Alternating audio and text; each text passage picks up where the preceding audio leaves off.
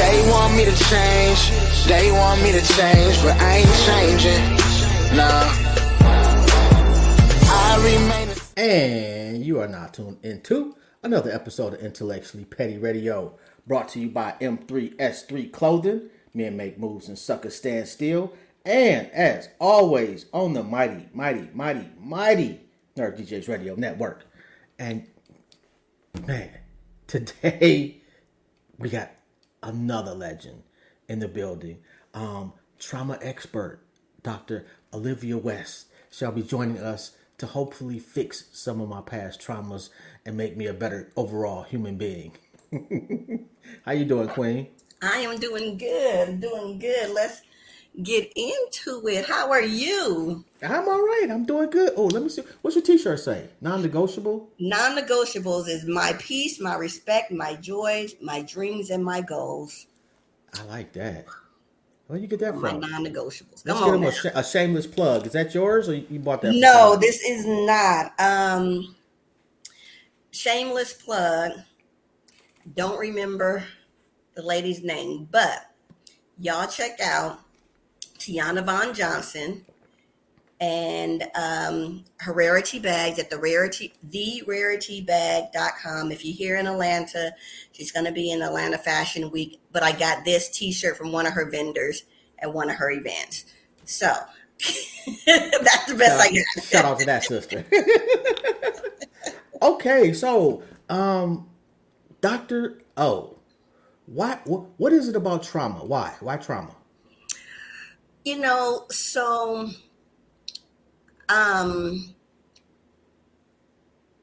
I got into the trauma field,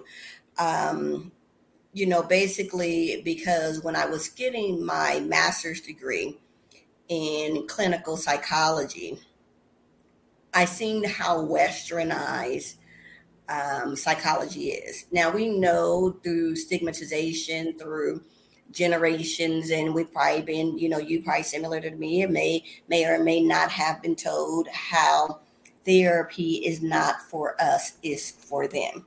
Yeah. And that's because historically it has been built on the white cis heterosexual male, complex. And so therefore theoretical orientations and things like that are based in, the white cis westernized male, heterosexual male, which oftentimes it does not apply to people of color, or trauma looks a lot different, for people of color. When we look at trauma in the, in the hierarchy of things, according to, what it says in the DSM-5 or our diagnostic manual, if we're looking at that just at face value, then it will take a lot for individuals to maybe experience trauma. We look at that as big T trauma like war or rape or, a car accident, things that, me or you could look at and be like, oh yeah, that's traumatic.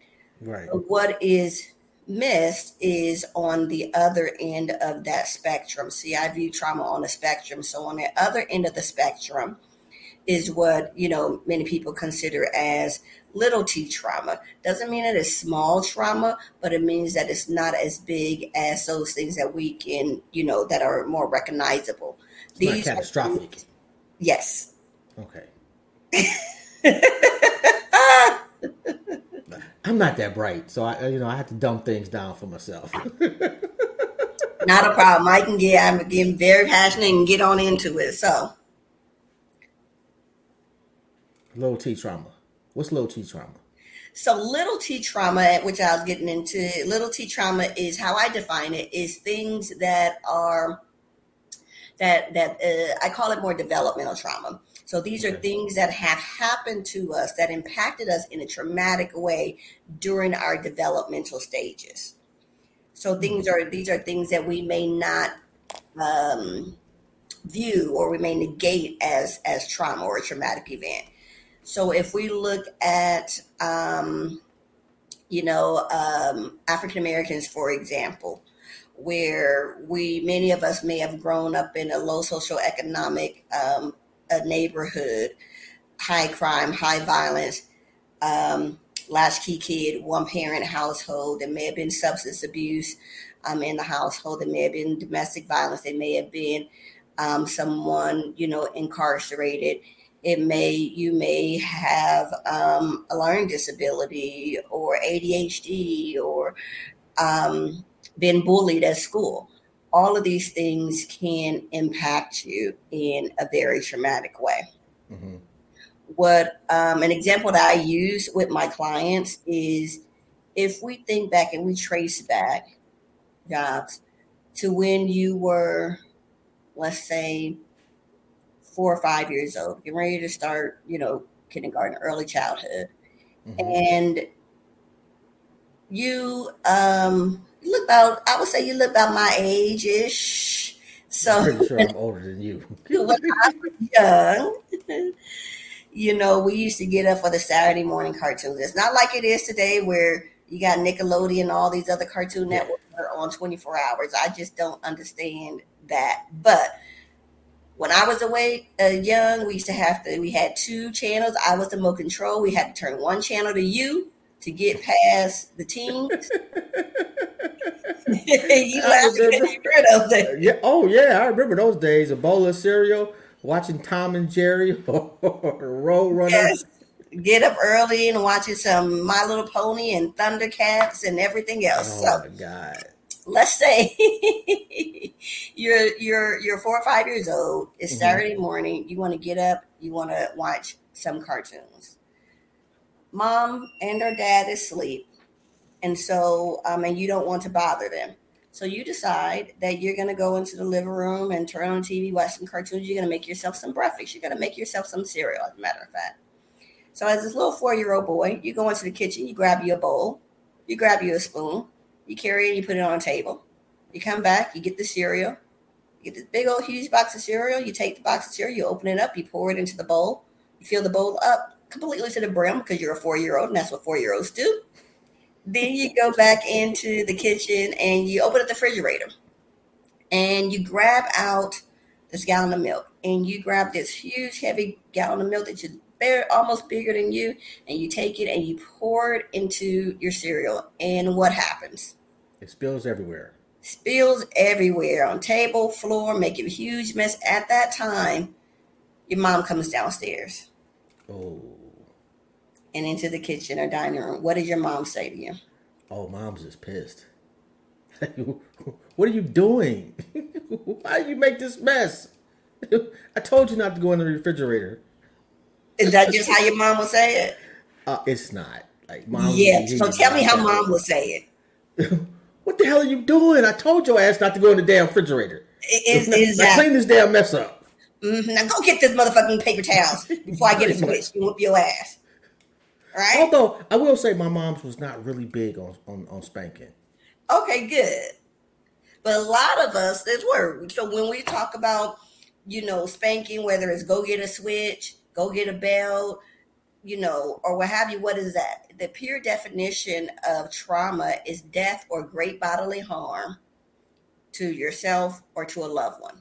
At 4 years old, 5-year-old, 6-year-old, when your parents say things like, I'm going to knock you into the middle of next week, you don't know that's not true. You don't have the wherewithal at that age to decipher that. When mom say, I brought you into this room, I'm going to take you out, that is not the way that it processes to that 4 or 5-year-old or that young child is as trauma. That's a threat of great bodily harm or death. And so when we think about it, even when it goes into, what are you doing? I told you to wait, why you make this big old mess, get on my nerves, go get some paper towels, go get a towel, clean it up. Oh, with your stupid ass. Whatever, is said is now we take that and as that 4 or 5-year-old, how do they process that? I can't make any mistakes. I'm a fuck up. Now at that age, they're not probably using those words, but I'm a mess up. I can't do anything right. Maybe it's some internalized core beliefs of that I'm unlovable. or I'm unlikable because my mom or dad is doing this to me. They must not love me. And I'm sure we've all been through that phase. Nobody loves me. Hmm. When we were kids. I never thought Everybody about it that hates way. me. I don't have no friends. All of these things can be internalized and be combined to create our core beliefs, especially when they're reinforced. If we take that instance from your mom or a mom, where you spilling the milk, and now you feel like or internalize that I'm a mess up. Now you go to school, and the first time you learn your letters, and they give you write a D instead of a B, and your teacher comes over and corrects you. What comes up for you? Devil raises his ugly head and says, "See, I told you it was a mess up." Throughout middle school, high school life, you break up with your first girlfriend, boyfriend, whatever. You don't make the tryouts for a team. What happens is that it reinforces. See, I told you. See, I told you. See, I told you. And now here we are as adults, and we're wondering why we're having trouble in our romantic relationships. We're wondering why we're having trouble with parenting our children. We're wondering why we're having trouble in our platonic or friendship relationships. We're wondering why we're having trouble at work. We're wondering why we're struggling with depression, anxiety, low self-esteem. Well, it's because of these things that we've internalized from our developmental stages. So let me ask you this. Going back to that scenario, Mm-hmm. what would be the proper way to discipline your child but not hurt them long term? So an alternative way would be, still having them clean up their mess. So let's say the parent came down and a parent seen this huge mess. And yes, they're fuming. But instead of yelling at their child or making threats to their child, they say, "Oh my God, Jobs, what the heck were you doing? Or what are you doing? You was in here trying to make cereal? You made this huge mess. Let's go get some paper towels and help me clean it up. I see that you was down here trying to, you did a good job trying to make you some cereal. It's okay. You made a mistake. We all make mistakes. Let's clean it up." You know what's Now from interesting? that, That's the difference between parenting and grandparenting. Because I got yeah, grandkids that I'll do exactly that too. With my kids, I was a little more stern. exactly. And then, but we're not realizing now is how that's impacting them long term. So now here I am, an adult, and I cannot conceptualize why I can't achieve certain things, or what's holding me back, why I can't start my own business that I've been having it written down for forever, or why I can't do this or why I can't do that. Well, because what I believe in my core, no matter how much I try to deny it, which most of us do, we disassociate because nobody can really live in what they truly believe about themselves when it's these negative beliefs. No one wants to truly believe that I'm an F up. No one wants to truly believe that I'm a failure. No one wants to truly believe that I'm unlovable or I'm unlikable. So what we do is we fill our lives with we fill that void with other things to feel that opposite. So, I'm an F up, then guess what? I'm always going to overachieve to prove that I'm not an F up. I'm going to prove it to everybody. Even if I keep on effing up, guess what? I'm going to keep on trying to prove it. I'm unlovable. I'm going to find somebody who loves me. And this is the key point, especially a lot of times in a lot of relationships, is that when we are finding somebody just to love us, we miss and negate all of the red flags, or we ignore all of the red flags. It don't matter if he beat my ass every single day. After he beat my ass, he picks me up, he gives me a hug, and he tells me, "Baby, I'm sorry, I love you so much." And he goes, "Oh, you love me." And guess what? that means that I do not have to focus on the fact that I truly believe that I'm unlovable. Wow. So, divorce. Is divorce considered trauma? It can be. Absolutely. Because I look at that like a death, to be quite honest. That's the It death is. of a So relationship. it is. So what a lot of people don't treat it like is that it is a loss. Divorce, lose job transitioning, losing a job, losing a friend, and friendships breaking up. Even it doesn't have to be a divorce. It can be breakup for a relationship. It can be empty nest syndrome. All of those are loss that we grieve and can be very, very, very traumatic for us, just like a death of a person. You lose your mom, you lose your dad, you lose your child, you lose a best friend, you lose a sibling. That's Wow. a loss that you're not getting back. And so that's the same with divorce, unless you're of the few who divorce and then get back together. There are those few out there. And there are some people that divorce is a better relationship for the two individuals. They still love each other. They still really cool. They just should have never got married, but they could have a great relationship that's just not them being together as a couple. Well, absolutely. And because it also goes back to, what I said in the beginning. Oftentimes when you are, not a whole person, and you have these negative core beliefs about you from unresolved childhood trauma that you experienced, and now you're an adult and you don't have the tools to deal with them or to address them because you were never taught them. So the best thing that we have is to avoid. What I say is like putting them in jars. I put everything in a jar, like a little mason jar. Mason jars, they're the best. They keep all the preservatives fresh and everything. Nothing goes bad or spoiled in a mason jar. So I put all my ish in a mason jar, put the lid on tight, and put it in the top of the cabinet. And I ain't going to deal with it. I'm going to deal with it until it all comes crashing down, because I don't put too much shit on that shelf.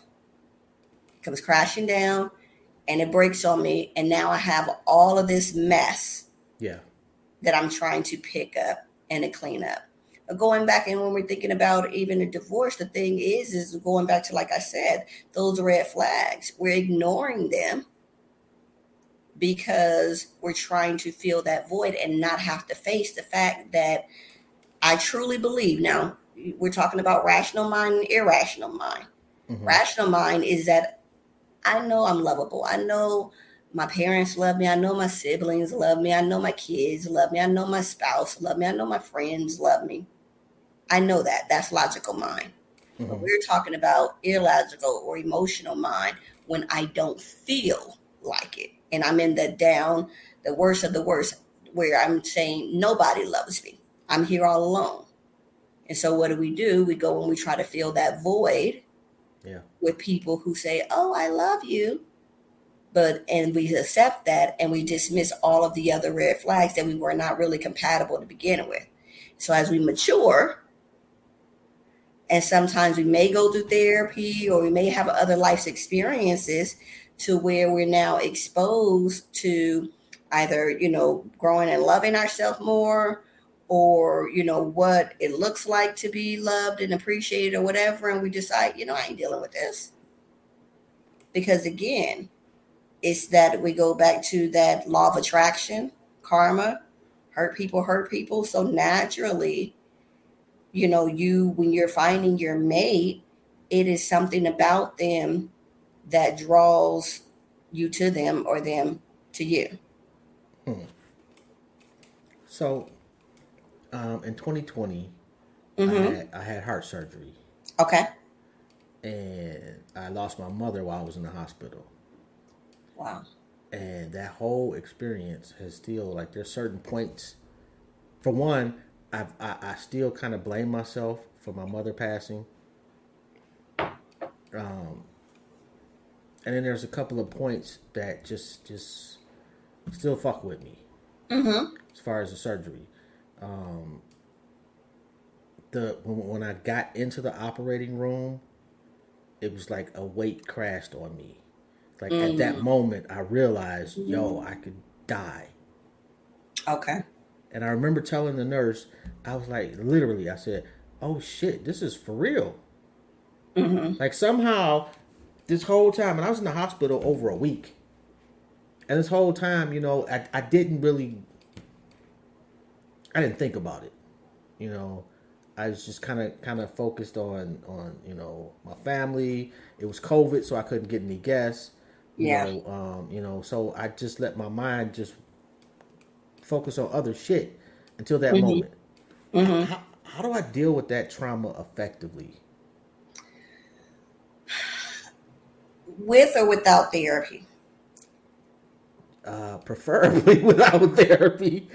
Okay. No, and I ask because there is still, which I respect, there's still a huge stigmatization, around mental health. And sometimes some people, they just want, they want the skills, Mhm. without having to come in to, into therapy. Now, what I would say is you're doing good so far as to you are recognizing that it is trauma.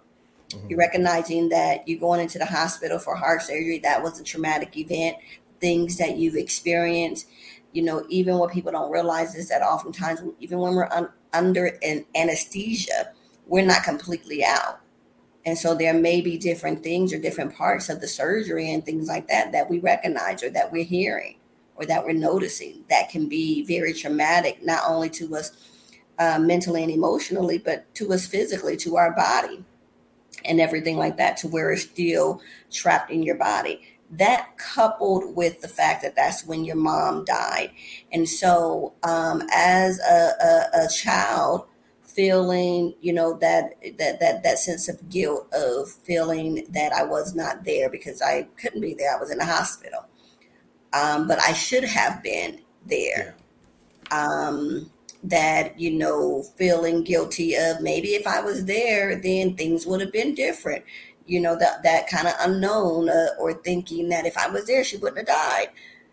Now we know that that may not be rational thinking, but it's our emotional mind.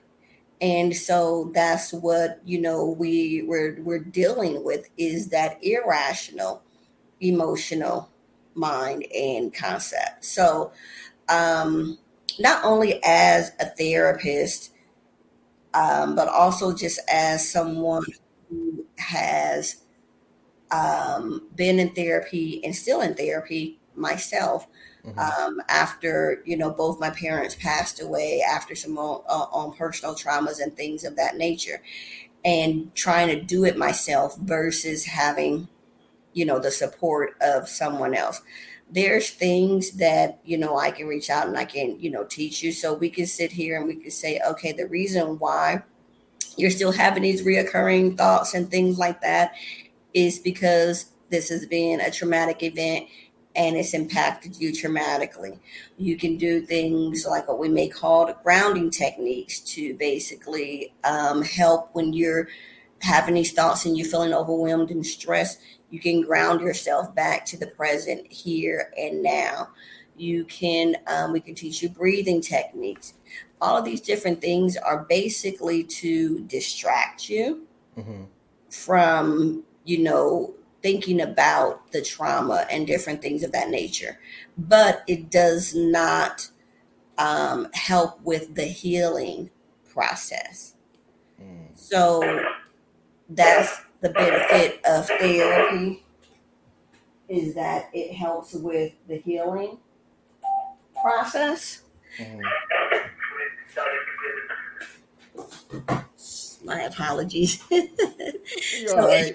with the healing, it helps with the healing process. It helps to hold you accountable. It has someone there who can, you can talk with and dissect. So it's sort of like what I say is like mowing a lawn. When if you own a home or have a home or ever mowed lawn when you was a kid, and you think of these big weeds that kind of come up, the dandelions or whatever, and You can mow the lawn. You can get rid of all the weeds you have in your lawn, looking beautiful for about a week or two. Yeah. Then what happens? They come back. They come back. And how do you stop a weed from coming back? What is it? Weed poisoning? Weed poisoning, or you dig it up at the root. You got to go down there with your little shovel, your little hoe, get, on your hands and knees, get a little bit dirty. It may take some time, but you're going to have to dig it up at the root. Discovering the root and going back to the root cause of things is, where you would get your healing. So we're looking at, in regards to your mother's, death, well, what are some of the things that are coming up for you? Just for an example, as we said, I should have been there. Yeah. So then, I could have saved her. If you're feeling those feelings of guilt and things like that, we might want to look at and trace back to where are they coming from? What is your birth order? Are you the oldest? Are you the youngest? Are you the only male child? What is your birth order? I'm the oldest. So you're the oldest. So as the oldest, I'm sure as growing up, there was a lot of different responsibilities put on you. A lot of things that maybe your mom or your parents expected of you. And so all of these things created your core beliefs. Mm-hmm. I'm a man. I have to do this. So when now as an adult, when your mom passed away, those core beliefs and things that she's instilled are coming up. And now you're feeling bad and guilty because I'm the oldest. I was not there. I'm the male. I was supposed to take care of my mom. I did not. Had I did, she wouldn't be deceased right now. Now, we know that that's not true. But that's, again, it's coming from that emotional mind. But if we go back with you and I doing some work, or you working with a trauma therapist, then we would trace back those thoughts of, well, where do you feel that you were? Where did it first come from that you needed to have to take care of the family? Oh, when I was growing up, mom used to always tell me, hey, boy, you the oldest. You need to look out for your siblings. Hey, boy, you the man of the house. Hey, whatever the case may be. And so because of that instilled my core beliefs about myself, others, and the world around me. Yeah. Yeah.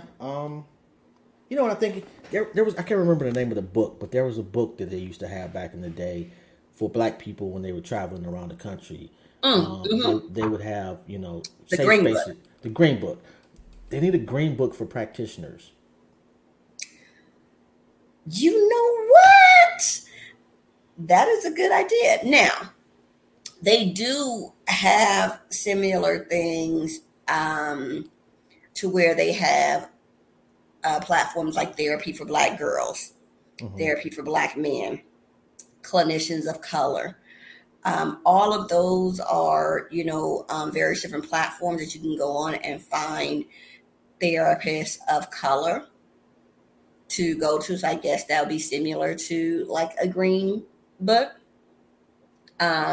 It's more so now really spreading the word about these things. In fact, even probably one of the largest marketing platforms that there is for mental health, which is Psychology Today, they even now have it to where you can filter by ethnicity.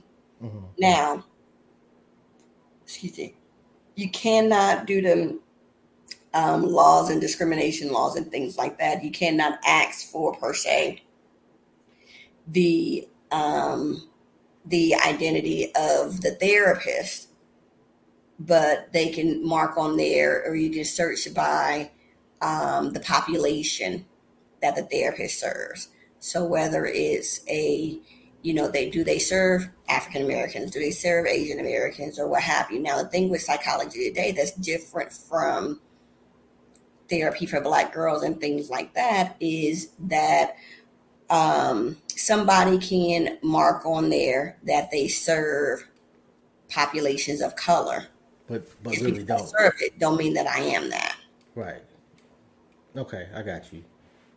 See, and I wouldn't just. I would not just do it just for psychology. Like I can't find a black cardiologist, Mm, and in my city is the number one heart hospital on the planet. wow. And I have, I found one that is a not a staff physician, but a fellow, and that's the Okay. closest I've come so far. So I can't like make appointments to go see that guy. I have to wait, and if he decides to stay in this area after he becomes staff, Yeah. then I can make appointments with him. But I would really like not just not just cardio, not just for me, but there is a black nephrologist here. There's a black neurologist here. These are people that I personally have met. Yeah. So But anybody kind of like within that medical field, whether it's a yes, medical doctor, yes, a mental health doctor, a yes, nurse practitioner, yep, chiropractor, holistic medicine, acupuncturist, all of these things. yeah, yeah. Okay. That's a big reason why a lot of us don't go to the doctor.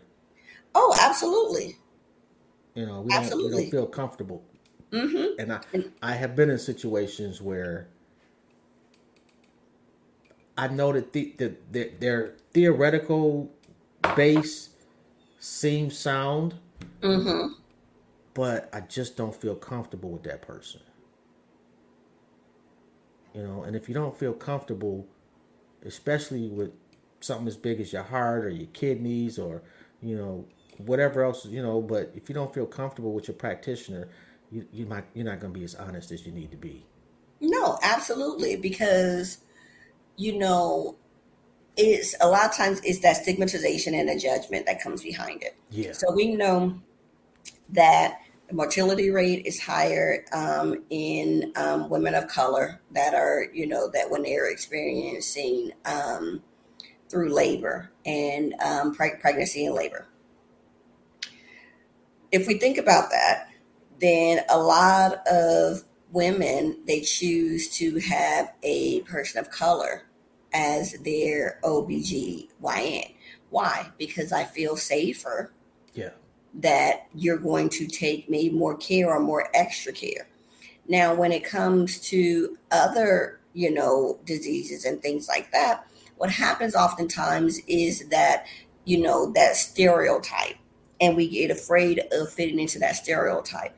Oh, well, if I'm honest with my doctor and I say that I smoke weed, then I'm going to fit into that stereotype of just another black person that smoke weed. Now, if I have a black doctor, then I he's might, tripping they on may that. stereotype me just as much, or, get on me just as much, but at least I'll feel comfortable with telling them. Why? Yeah, Because I'm pretty sure they either smoked, they got this currently smoked, they already smoked in their past, they know somebody that smoked, and they know, I'm sure, there's somebody in their family that has done a whole lot worse than marijuana. So that judgment is not going to be there because overall, the way that we've been shaped by society is that people of color, especially black people, we're dumb, stupid, ignorant, less than, and we're consistently trying to prove that or prove that we're not. right. Even as a doctor, I have to prove or feel like I have to prove that I'm worthy enough or smart enough. There's certain things that I won't do because I'm like, nah, they ain't gonna be sitting up here talking about me on the stage and saying that I didn't. How she a doctor? She ain't a real doctor. As we talked about off camera, there ain't nobody gonna be talking about me and say she ain't a real doctor because my edges need to be retwisted. Look at her. She can't. She's not a real legit doctor. She can't even afford to get her. Nah, but that's what we go through, no matter what your profession is. As I'm currently, shameless plug, in the process of writing um, my first book. It's called From Dyslexia to Doctorate. It tells not only my story about how, I did not think I was smart enough for college because I had learning disabilities of dyslexia and dyscalculia. And then through the years, how I was able to, after a couple of different career changes, I went back into I went to college and ended up staying all the way through to getting my doctorate degree.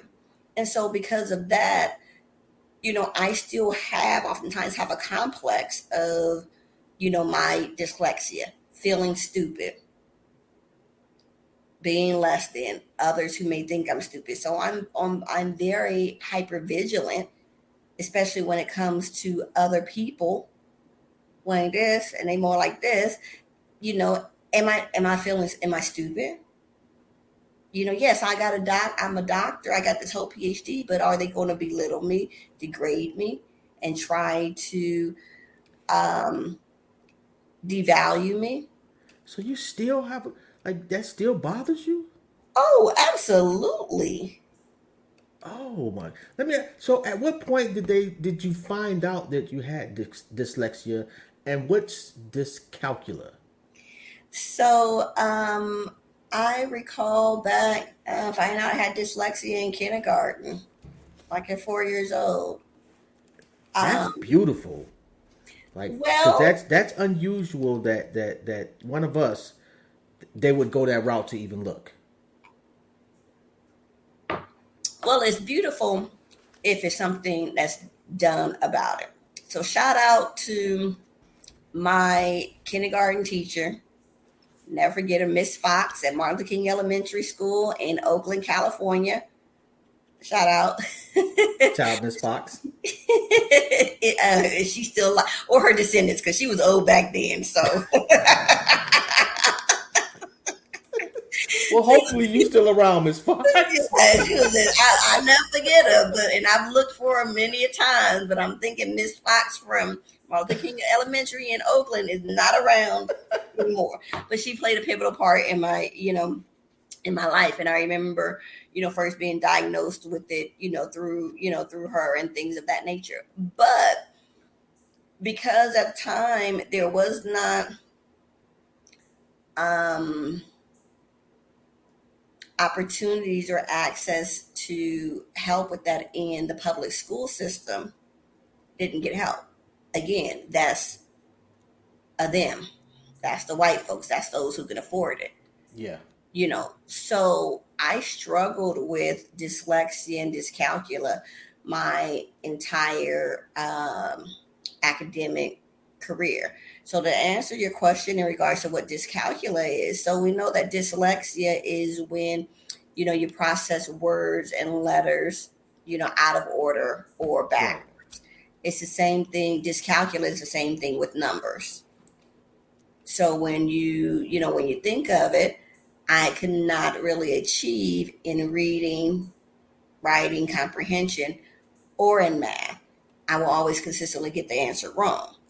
Why? Because it's supposed to be a 2 and not a 5. Or, I wrote a 2, but I read a 5 because I'm looking at it, backwards. Or instead of it saying 38, it says 83. One thing I would say is that you said you've been here to Atlanta before, so you may know that one of their interstates here is 285, and it goes in a circle.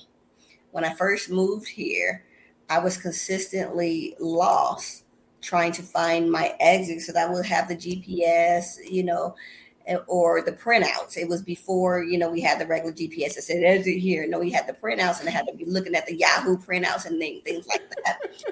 And it might say exit 283, and I'm getting off or looking for exit 238. And I'm like, there is no exit to it. So I'm riding around the freeway in circles looking for an exit that's not there because of, my dyscalculia, or getting off at the wrong exit because of my dyscalculia and I read something backwards or out of order. And so, as I said, I struggled with that throughout, elementary, middle, high school, even throughout college. So my story is that I never felt smart enough for school. So, I never felt smart enough for college. So when I graduated, I knew I wanted to get out of my, life situation with lower socioeconomic status, substance abuse, poverty, um, mental illness, physical illness, all of those things that, often keep us captive in the hood, I wanted to escape from. But I wasn't smart enough to go to college. So I didn't have any other choice, really, for me. My thought but was to go into the military. So I went into the military, stayed in there for a few years, got out unintentionally. Then I went into law enforcement, did law enforcement for a few years.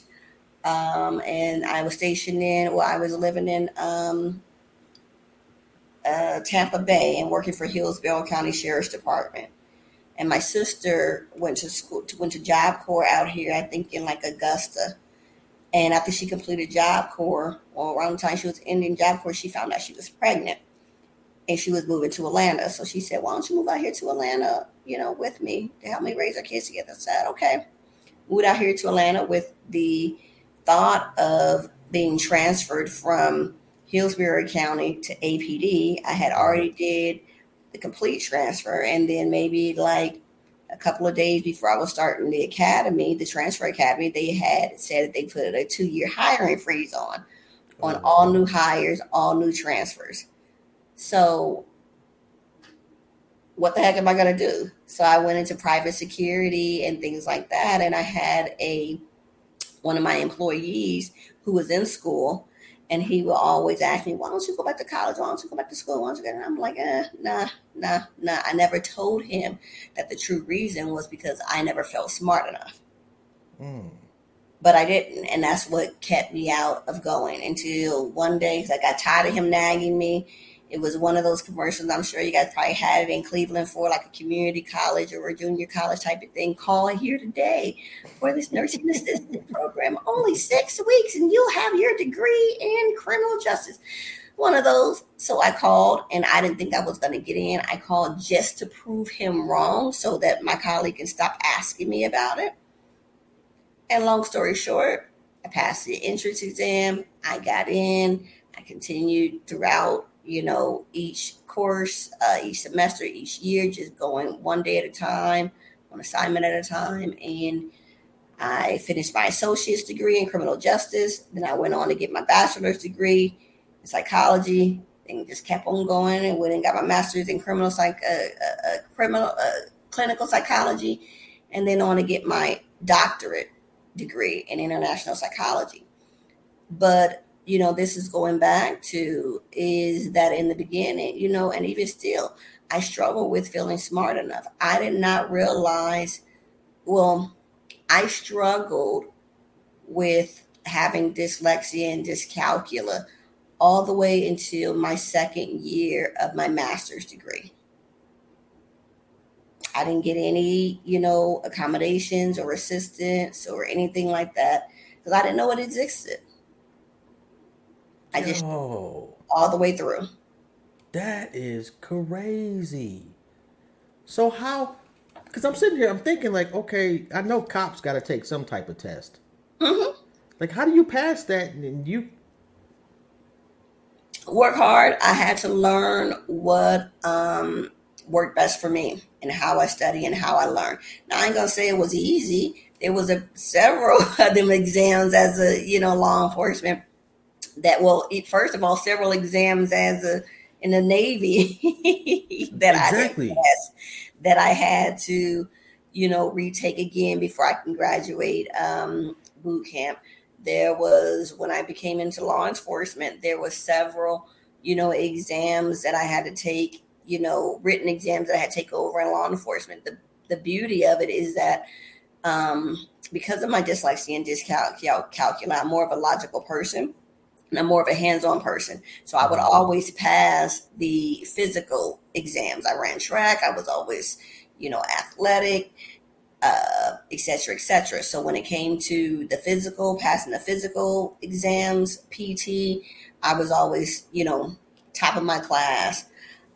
When it came to, demonstrating anything, whether it was a takedown or having to run into a burning building, whatever the case may be, I was always top with that. What I struggled with was the academic, the written portion of the academics. And so I never forget when I was in my master's degree program. As I said, I didn't have any support or help the entire time until my second year of my master's degree program. And part of that is because you learn how you learn. You learn Yeah. what works best for you, my study habits and different things like that. And I recall I was in a statistics class and I was struggling because this class um, attacked both of my dyslexia and my dyscalculia. Yeah. Statistics, you have to write reports, but you also have to deal with numbers. If the numbers aren't accurate, then everything else. The report ain't gonna be accurate.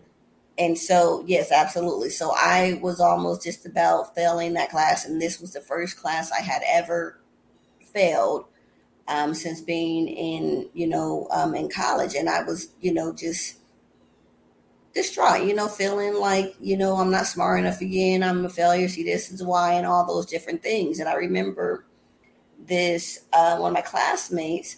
She used to always seem to leave out of the class whenever it was time to do a test. Mm-hmm. So I remember I seen her in the bathroom one day, and this was a pivotal moment for me.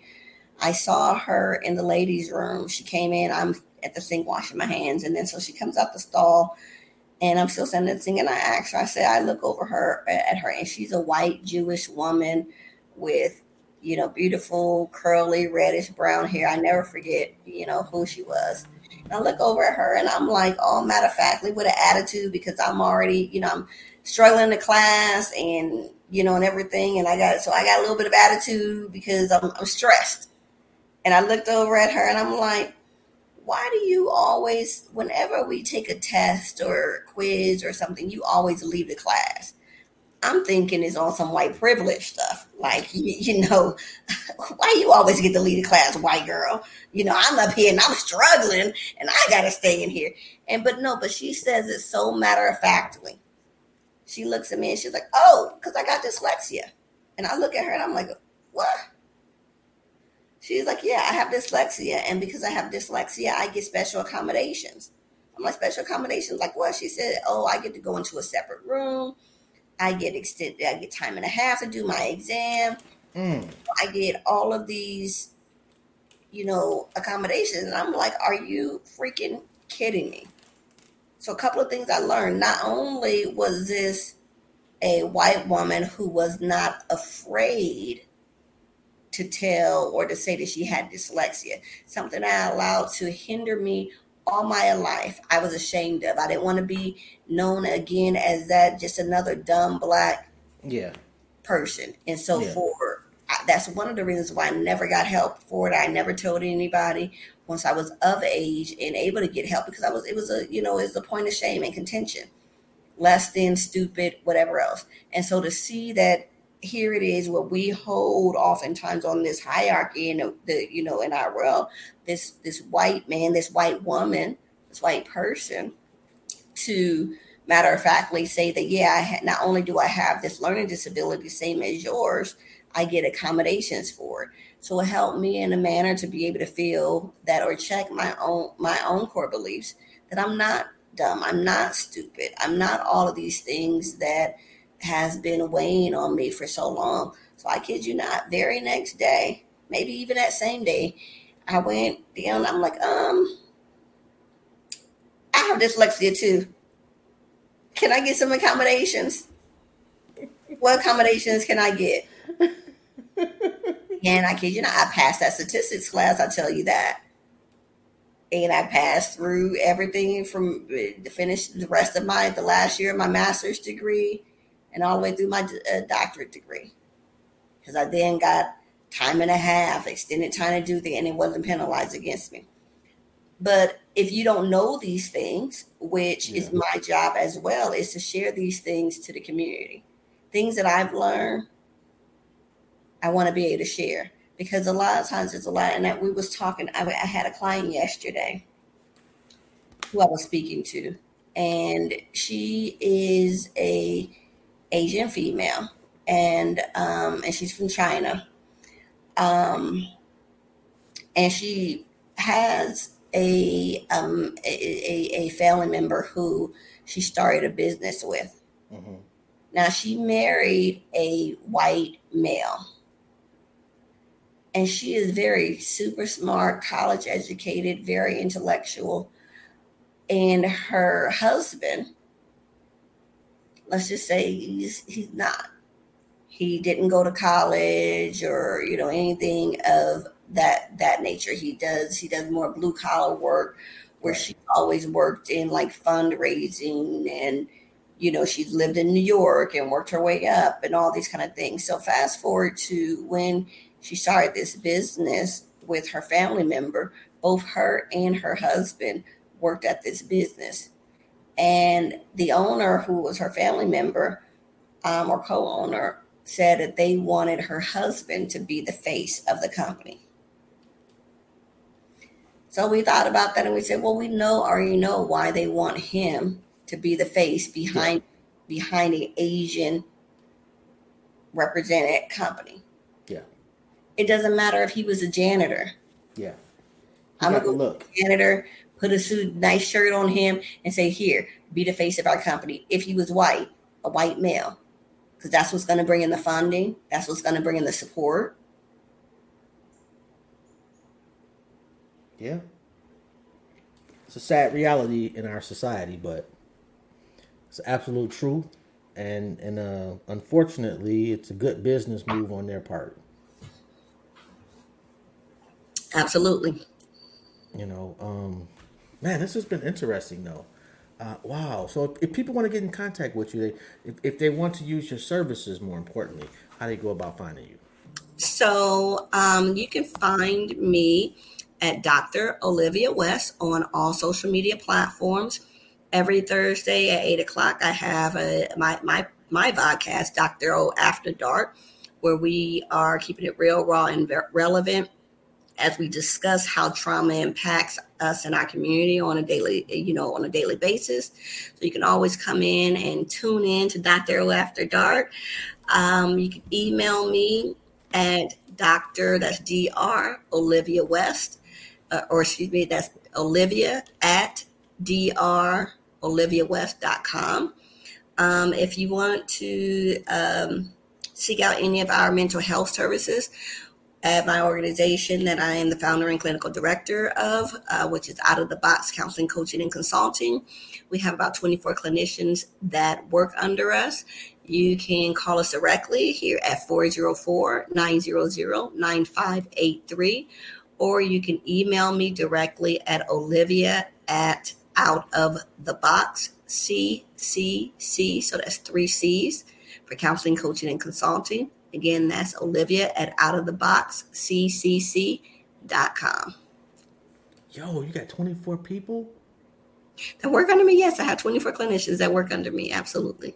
Yo, that's so dope. If nobody has told you today, I'm absolutely proud of you.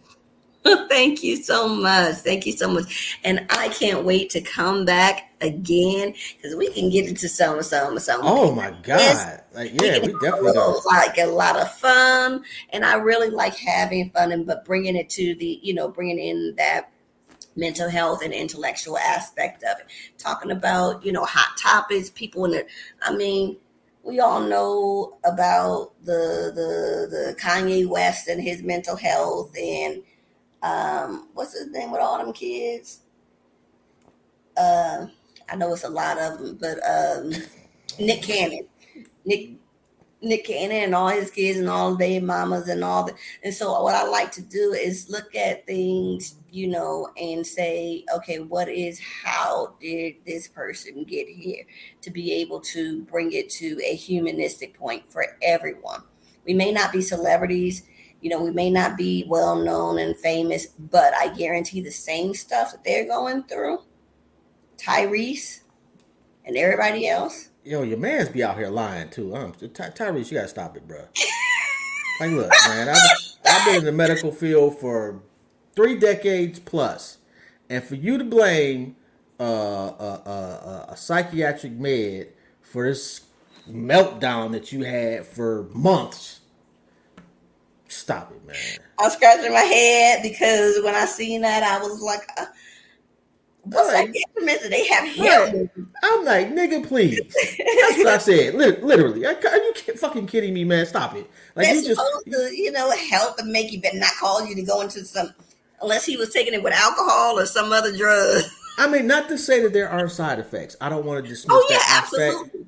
But my man made it seem like he took a pill and a month later he's still tripping. No, bruh, you just nuts. Yeah, Something ain't I don't right. know the whole thing, behind it. I do know I did watch, I think, the one with the Breakfast Club when they were trying to That's exactly what mend, I'm talking about. Yes. mend things or whatever. And so my thought, from what I was hearing, was when he was saying that he disrespected his wife and just said a whole lot about horrible things when he was under this. The thing is that we still, regardless, medication, mental health, we still have control over our own selves, our own minds, and our own actions. So anything you want to do or anything you do or you say is because you want it to. Yo, your man's girlfriend got on the internet and told the whole world, I really wanted your boy.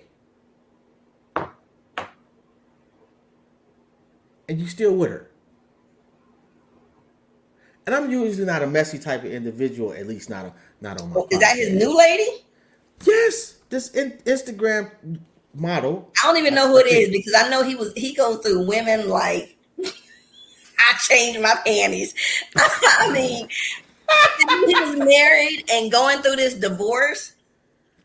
And then next thing I know, I was watching something of his, like it popped up the other day, and he was showing off a new award that he got or whatever, and his mantle on his fireplace, and he was like, "Oh yeah, that's my baby." I'm like, "When did you get you got a new baby with several pictures on your mantle plate already?" Right. It's like he falls in love in 12 minutes. Tyrese, which is that is trauma right there. It is Tyrese, black tie. My baby from Coca-Cola, bald head, sexy chocolate, and a beautiful smile. I love you to death. Baby, I'm telling you, there's some things that need to be unpacked and dissected. Come hit up Dr. O. Dr. Olivia West on all my platforms. I'll even give you my personal number. Ooh, well, damn. Now, you might be running away because your ex-wife was a therapist. And he may be like, I don't know about that therapy. But no, seriously, when I hear that, it tells, and when I look at the patterns, just even from his first marriage and his first daughter and all the other, and then the psychological breakdown he was having, even after all the nonsense from his first child, it goes and it says it's something deeper there. It's more there. And what happens oftentimes is that we hold people on a pedestal because we see where they're at with their accomplishments, where they're at now, and where they're at with their success. We don't know all of the trauma and all the history that happened before we knew them. I think Tyrese started out when he was 15 years old in the music industry. We don't know how the traumatic experiences he's experienced from the music and arts industry, and we definitely don't know before that. I know that he never hear him talking about his dad and only about his, mom, so I can assume that he's from a single parent household. And when we think about that, then we think about, okay, well, if your dad was never a part of your life, then there's a void there. There is potentially negative thoughts of what's wrong with me. Why is my dad never wanted to be a part, of my life? I'm unlovable. Now, rational mind, 40 plus, 50 plus, 30 plus, whatever it is, will say that I know it didn't have nothing to do with me. I know that my dad was a deadbeat, or I know that, my mom and my dad divorced or whatever because of their issues or whatever was going on with them. Or I know that, my mom decided to leave, my dad, and it wasn't my fault. I know all of those things. That's that irrational mind. Mm-hmm. But that emotional mind, that irrational mind, what it comes in, what it says is that it questions, am I lovable? Am I likable? And when you're feeling your worst of your worst, like something comes and hits you at it and it triggers you, like what we've seen with Tyrese and his kids, whether it's through the courts or whatever, that's a trigger. And it triggers back to him. See, I told you. Yeah. All your success, you still ain't about shit. I don't make it no better either. You still unlovable. All of this, all of that, you still tainted. And so that leads him to go out and continue to find voids to fill that. Yeah. And I am absolutely part of the problem because I talk about him. And I should. I should be more empathetic. It's hard though. Well, we can all, I believe we're all guilty of that at some point, of being a part of the problem, adding to the problem, saying our, whatever the case may be. But just as the old saying goes, you're pointing one finger out at them, you have three more pointed back in yourself. Now, as a person in the entertainment field, I believe that's part of your job. If you didn't talk about hot topics, if you did, but it was all stuffy, and you're like, oh, well, I have compassion. Nobody talk about Tyrese or anything else like that. You're not gonna get your views, your ratings, your livelihood. No. So it has to be, talked about. And unfortunately, because you're a celebrity, you're in a spotlight. Who's a celebrity? No, him, Tyrese. Oh, I'm no celebrity. I mean, it's jobs. You a celebrity. You got the intellectual petty going on. You a celebrity. but no, I done seen all the people you got on here working with big names like Drake and not Drake, big names in my Tupac, Dr. Dre, all of them. I'm like, oh, okay. Yeah. Hey, Dre. Yeah, if I had Dr. Dre out here, no. I just like having good conversations with dope people. At some point, I've never really been big, and that's part of my problem. I just don't want to build anything on tearing people down. Exactly, but that is so much of the world. Look at Tasha K and Cardi B. This beef they got going on. I ain't trying to have all that. So if you listen to Cardi B, she not happy with that shit.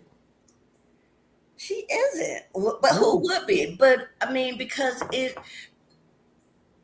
people think that celebrities or people treat celebrities like they're not human. Yeah. They can take anything. I can talk about them. I can say this. I can say that. And they're just supposed to take it. Not that they have the same traumatic experiences as us. If you even look at Cardi B's lifestyle. Now she's made to a good level of success, financial success. Yeah. But if you live in a life to where you had to become a stripper to take care of you and your family as a teenager, would you not think there was some trauma experience there? And then basically, you're still doing it. And we hold them onto a pedestal. Yeah, you're just getting a bigger bag for it. It's the saying that when you know better, you do better. But no, this is the stuff that pays me. So I'm going to still talk about my wet ass pussy. I'm going to still have my ass all out, even though I don't need to do any of that. But that's what, how I got here, my claim to fame, and that's what pays me. Yeah. Now, I love me some Cardi B. Nobody can tell me about Cardi B. And I'll tell you the reason why. It's because I can say that out of everybody who talking all this stuff, she gives back. Yeah. She gives back. And she does not have to. I know living here in Atlanta, and she lives in Atlanta now with, her husband, and shout out to him being from, my county, Gwinnett County, all that kind of stuff. And so they live here now, and she gives back. My daughter was frequents Children's Hospital. Mm-hmm. And the most pivotal, my daughter just turned 11, the most pivotal moment for her was when she met Cardi B. Now, my daughter don't even know Cardi B. She knows Kids Bop Cardi B. So she knows all the Kids Bop versions of her song, so she loves her to death. Like now, WAP is not a kids. There's no Kids Bop version of WAP. I hope not. They'll be like, get this wet old pizza. Yeah, it's cheesy and saucy. Get this wet old pizza.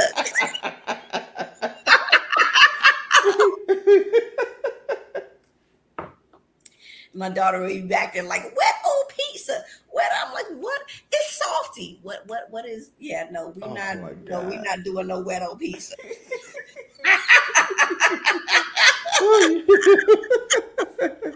Yo, I'm sorry. I gotta shout out your assistant too. Yes. You're phenomenal. Thank you. Very, very helpful, very understanding. Yeah, because I did have to, for those of you who don't know, I had to reschedule. So I had some shit going on personally. But man, it's just like, I understand. Let's make it happen. So we could talk offline about the shit you had going on personally. I know you had to reschedule. I wanted to check in and make sure you were okay. Oh, well, I didn't die. I had to go to the hospital. I mean, I hope you didn't die. Then that means I'll be talking to. Yeah, this will be odd. This will be weird. Ghost or something, Although quite lit. Like if I gotta die and I can still do this, I'm cool. Let me tell you, if you was there, I would be pulling out my hoodoo cards. Like past, present, future. What is going on here? Let me give you some lottery numbers. I got the hookup ancestors now. Come back. What number in the alphabet is JOB? Close to, because that's the lottery numbers I'm gonna play. I swear that was my mother. Like everything is it's in the book. Hold on, you had a dream about leather? Oh, I got a number for that. Hold on. Oh my God. Bless her soul. But no, like after you have heart surgery, it's always something. Or heart. Oh my goodness, heart surgery. Yeah. Yeah, so that I was having some issues, and I just wanted to make sure it wasn't like related to my heart. So it wasn't as bad as I thought it was gonna be. But okay, well, good. I'm glad it wasn't as bad as you thought it was gonna be. Yeah, pretty much like once or twice a year, I end up in the hospital. They run tests and do all of this and tell me I'm trash as an individual. I could eat better and I'm too fat. Yeah. So I'm trying. I would like to be around for a long time. So completely understood. Yeah. So you gotta take care of yourself. Yeah. Ooh, we can't be having them scares. You shit. That's what I'm saying. You too young. You can't be having them scares. Oh my God, Lord. That's what they be saying when I'm in the hospital. Oh, you sure are young. That's not helping. You're making me feel worse. Like, bro, I know I shouldn't be having this shit happen to me. Exactly. Like, it's too late now. I can't undo it. I remember when I got diagnosed with arthritis in my 30s. I was like, you mean like the stuff that my grandmother has, like the old people? Like, what are you talking about? I got arthritis, degenerative arthritis in my back. Are you? Excuse me? Oh, that's got to be painful. It is. It's horrible. It's horrible. But I'm like, geez, can I at least get to 50, 60? Hey, you know what? At this point, though, I got, all my kids are grown. I got grandkids. So it's scary, but I'm also, man, I'm just so blessed. Mm-hmm. And I'm not scared for my daughter's lives without me. They'll be fine. They're great adults, great people. I like them, so they'll be fine. It'll suck, but they'll be fine. Stop talking like you're going somewhere soon. Every day is a blessing. I hear that. And I'm sorry. I know I done went over time. I do No, this is apologize. good conversation. I would love to opportunity to be back. This is, Oh, as I said, have the assistant reach out to my people. My people I being sure me. will, because when I was sitting here, I was like, intellectual Patty. Oh yeah, you gotta stay tuned for Dr. O After Dark, because we professionally Patty. Maybe that's why I need to change my title to professionally Patty. I need to come get on Dr. O After Dark. Absolutely. So Ty will reach out to you. Yeah. And have you come on, get you lined up to come on as a guest. It's mutual. Yes, I love to have you as a guest. Yeah, I seen that. I was like, oh, that looks lit. I like that. I could do the After Dark. Come on, I'll be sitting on the other side of my office, not here in the doctor chair, looking all professional and stuff.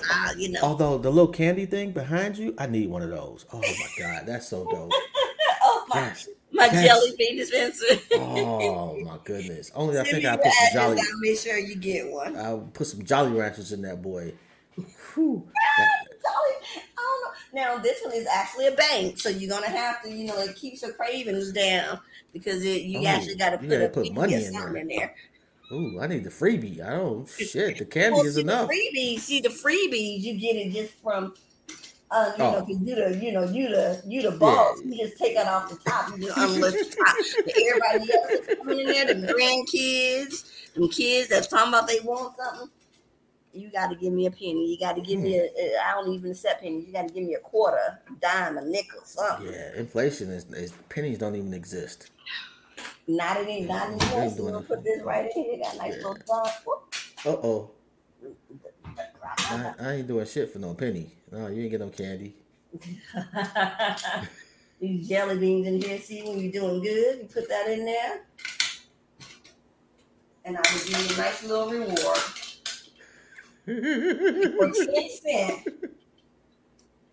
For 10 cents, I got 2 jelly beans. I'm not mad at that, though. I'll take 2 jelly beans for a dime. Inflation. Well, anyway, I'm gonna let you go. Enjoy your day. This has been an honor and a privilege, and I thank you for stopping by. Absolutely, thank you so much for having me. It's been an honor and a privilege as well. And I'll throw a couple clips out there, just okay, of your greatness. Let the people know. I'm gonna be looking for them. I'm gonna have to use that Tyrese one. Maybe he'll give you a call. Yes, tag him. Be like, shout out. Absolutely. Shout out to my boy Tyrese. Black Ty, where you at? Black Ty, where you at? Come on now. Anyway, thank you again. And shout out to your family and your assistant. Tell them if they need anything, hit me up. All right, Dre and all Tupac, all y'all. Tupac come from the grave. Dre, you hit me up. I can watch all that. Yeah, right. My broke ass. Shit, Tupac wouldn't be on my show, although that would be dope. He's somewhere in Cuba. We gonna claim it. Yeah, that man's still Dominican somewhere. Republic, but Cuba works. I think the DR they tell on him. Cuba. Now, see, if he goes to one of the ones where there is too much tourists, and of course they'll tell on him. But he back in the in the jungle, in the cut somewhere, living la vida loca. All right, let me get out of here before I don't get out of here. All right, and then we'll be here all day. You have a good. You too. All right, bye-bye. Bye-bye. Yo, that was just so phenomenal. And truly appreciate Dr. O.